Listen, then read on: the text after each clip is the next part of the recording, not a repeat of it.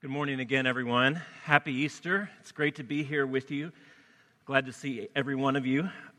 We are going through, or actually finishing up, a sermon series on the scandal of the cross, appropriately with the resurrection on Easter Sunday. And this is the risen King. This is our gospel reading, John chapter 20. Early on the first day of the week, while it was still dark, Mary Magdalene went to the tomb and saw that the stone had been removed from the entrance. She came running to Simon Peter and the other disciple, the one Jesus loved, and said, "They have taken the Lord out of the tomb, and we don't know where they have put him." So Peter and the other disciple started for the tomb. Both were running, but the other disciple outran Peter and reached the tomb first. He bent over and looked in at the strips of linen lying there, but did not go in.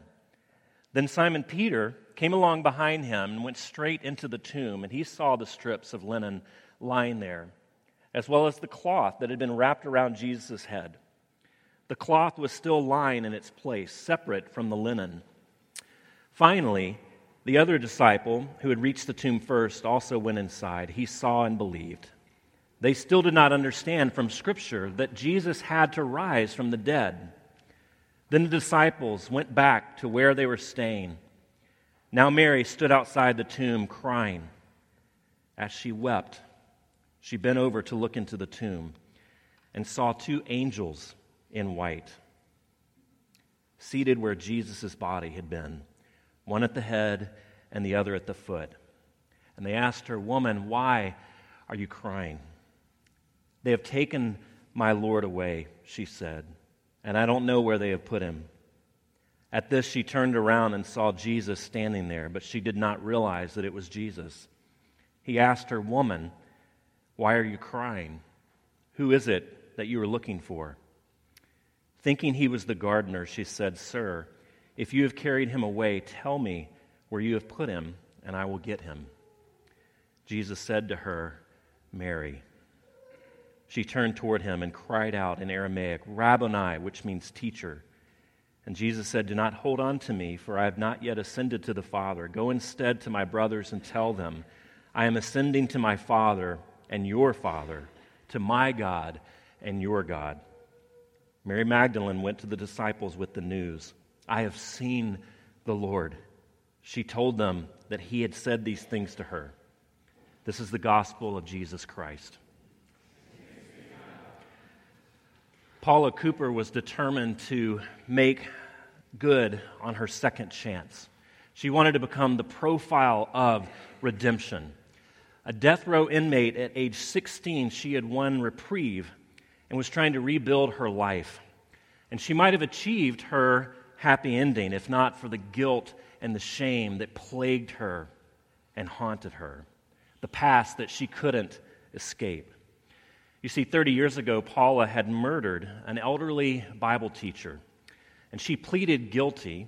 And after the advocacy, partly on behalf of her early release by the teacher's grandson, she was granted an early release and given a reprieve from death row. In 2013, she was released after serving 27 years in prison. Now a middle-aged woman, she had to learn to write a check. She had to learn how to use a cell phone. She had to learn to manage her finances. But she found a good job and became very respected by her coworkers. She showed up every day. She fell in love and planned to marry. But she also knew in the back of her mind that some people would never be able to forgive her for what she had done because she couldn't forgive herself. She writes to her fiancé in one of a series of goodbyes that she wrote to loved ones, "I have taken a life and I've never felt worthy." But she goes on, "I don't want people crying and having lots of regrets, feeling that they could have done more. There was nothing anybody could do." So she sat down near a tree, pointed a handgun at her head, and pulled the trigger. Her past dictated her future. Often our past dictates our future. What has been will be. And that's exactly where Mary found herself. That's exactly where the disciples were. What has been will be. Why is Mary at the tomb? We're not entirely sure. Some of the other gospel writers say that they brought spices to anoint the body, but if there's this big stone in front of the tomb, how does she expect to accomplish that? Whatever her reason in going, it certainly wasn't because she expected an empty tomb, because she expected to find a risen Savior. And we can sympathize with her because the resurrection is an astounding, extraordinary, profound idea. And it's difficult to believe. And for some of you, doubt in this particular area is the reason that you're hesitant to become a Christian. Doubt in this area may be the reason that you are moving or have moved away from Christianity. And every Christian I know, including myself, lives inconsistently with the proclamation of the resurrection. So we understand your doubt because we share it from time to time. You see, we confess it intellectually, but our past, as it did for Paula Cooper, haunts us and gnaws at us. And we say he is risen, but it doesn't change anything. We believe it intellectually, but we allow the sadness and the difficulties in our world to drive us into a place of despair and confusion and anger, or maybe even just numbness. And it's not just the sadness and the difficulties of this world that supplant the resurrection, but for those of you who are tasting success, those of you who have gotten a bit of savoring of what is called affluence in this world, we allow these things to hold our hearts, to hold our minds, to hold our dreams. And these things tell us, they whisper to us, they speak to us that we can have control, we can have security in a broken and unpredictable world. And so the significance of the resurrection diminishes. It fades.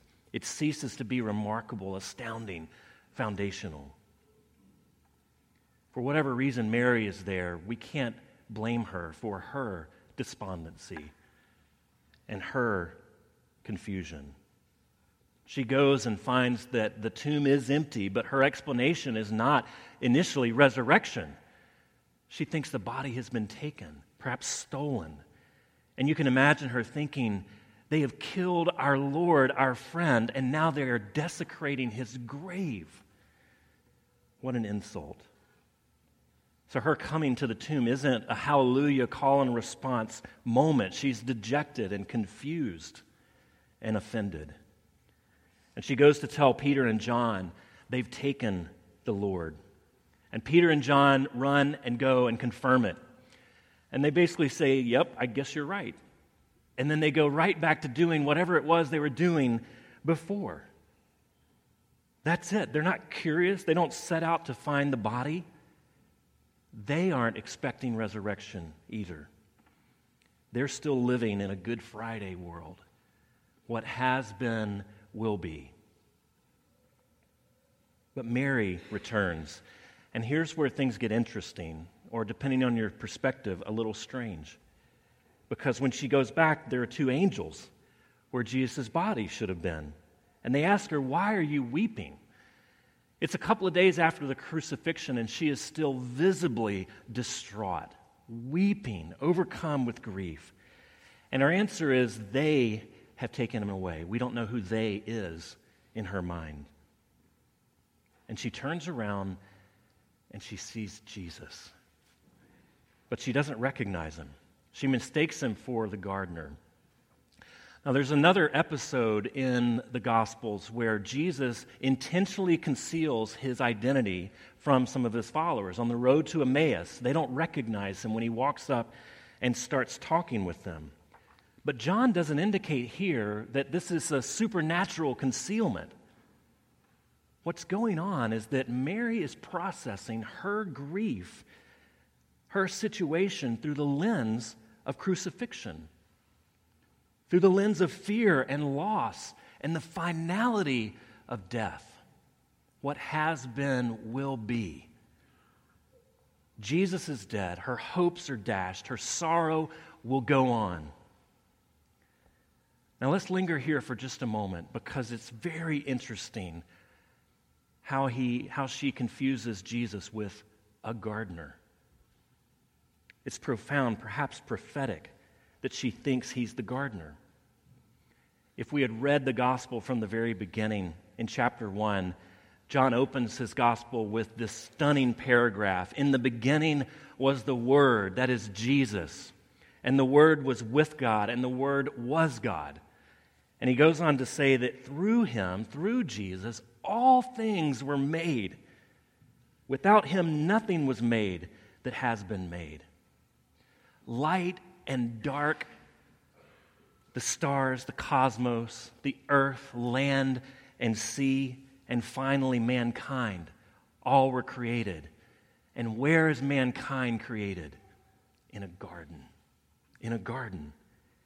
And it's there that the beauty of God's creation begins to be spoiled and disfigured. Humanity turns away from God and rejects his gracious care and despoils the creation to the point that what is needed is nothing less than new creation, a new start, a new garden. John is telling us here that Jesus is not a gardener, but he's the gardener.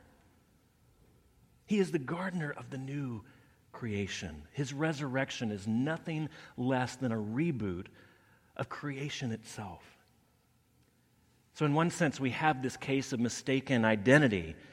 Mary doesn't recognize him, but in incredible irony, Mary identifies Jesus with incredible precision. And the Apostle Paul in Colossians goes on to say that Jesus is the firstborn of the new creation. In other words, there are cosmic consequences to the resurrection. And as Tolkien so beautifully says in Return of the King, a great shadow has departed, and everything sad is going to come untrue. What has been does not have to be. For Mary, for the disciples, for you, for me. There are cosmic consequences, but there's also personal. Notice how Jesus addresses Mary. In the midst of her great trauma and grief, she says, "Sir, if you have carried him away, tell me where you have put him, and I will get him." And Jesus says to her, "Mary." Mary. Profound intimacy. Creation's gardener is talking to her and knows her name and knows her story. We don't know a whole lot about Mary Magdalene. We know that she plays a key role in the resurrection narrative. She becomes essentially the first preacher of the good news of the resurrection. And it's her, a woman, rather than the male disciples, who is entrusted with the announcement of Jesus rising. St. Augustine calls her an apostle to the apostles. But there's more to her story, and it's not quite so prestigious. We are told in Matthew's gospel that she was possessed by 7 demons. And Jesus met her in a moment of spiritual bondage and oppression, of social exclusion and profound alienation. And Jesus heals her. He casts out the demons. He rescues her. She was spiritually oppressed, no hope, no thought that tomorrow would be any different, no way out, and Jesus sets her free. She didn't experience Jesus' resurrection in some abstract or vague way, but in the here and now, it was real for her story. For Mary Magdalene, Jesus was much more than a friend, but he represented life and salvation and redemption and hope and her future. It was all wrapped up in the person of Jesus. He was the reason that her past didn't dictate her future, and now he was gone. She's one of the last, we're told, to leave the cross at the crucifixion. She lingers and waits. She's the first to go to the tomb. She goes back after telling the disciples, and they don't do anything. She goes back, and she lingers, hoping against hope. when we encounter Jesus' resurrection, it's a chance for us to rethink our own stories. Is there a way that things can be truly and lastingly different? Jesus called Mary's name, and her story would never be the same. What has been does not have to be any longer. There was another Mary who had a rough growing up. Her name was Mary Ann, and she was born with a cleft palate and a disfigured face and lopsided feet, and so she walked funny. And naturally, she was the target of all sorts of childhood cruelty that you can imagine. They would sneer at her. Did you cut your lip? Why do you walk funny like a duck? Mary Ann lived in a dark world of social exclusion and of alienation. There's no reason for her to believe that tomorrow would be any different than today. But one year she got a new teacher, and her name was Miss Leonard. And Miss Leonard was short and round and a little dowdy, but she shined with kindness. And in those days, teachers were required to administer sort of a homespun hearing test, and they would call the students up to their desk one by one and ask them to cover one ear while they whispered softly to see if that other ear worked properly. And Mary Ann dreaded this test because not only did she have a disfigured face and she walked funny, cleft palate, but she was also deaf in one ear. And so this test would be yet another opportunity for people to notice her deficiencies. And on the day of the test, when it came time for Mary's name, Mary Ann waddled up and shuffled forward, and she covered up her bad ear first. And as Miss Leonard leaned in close, Mary Ann heard words that would change her life forever. Because for Mary Ann's hearing test, Miss Leonard bent over and whispered, "I wish that you were my little girl, Mary Ann." And through those words, and in the midst of personal darkness, Mary Ann heard the voice of love. She heard the voice of grace. And she attributed it to the voice of Jesus speaking through this middle-aged teacher, and it changed her life. She heard her name from someone who loved her. Mary Ann grew up to become a teacher herself, and now she shines with kindness and with grace.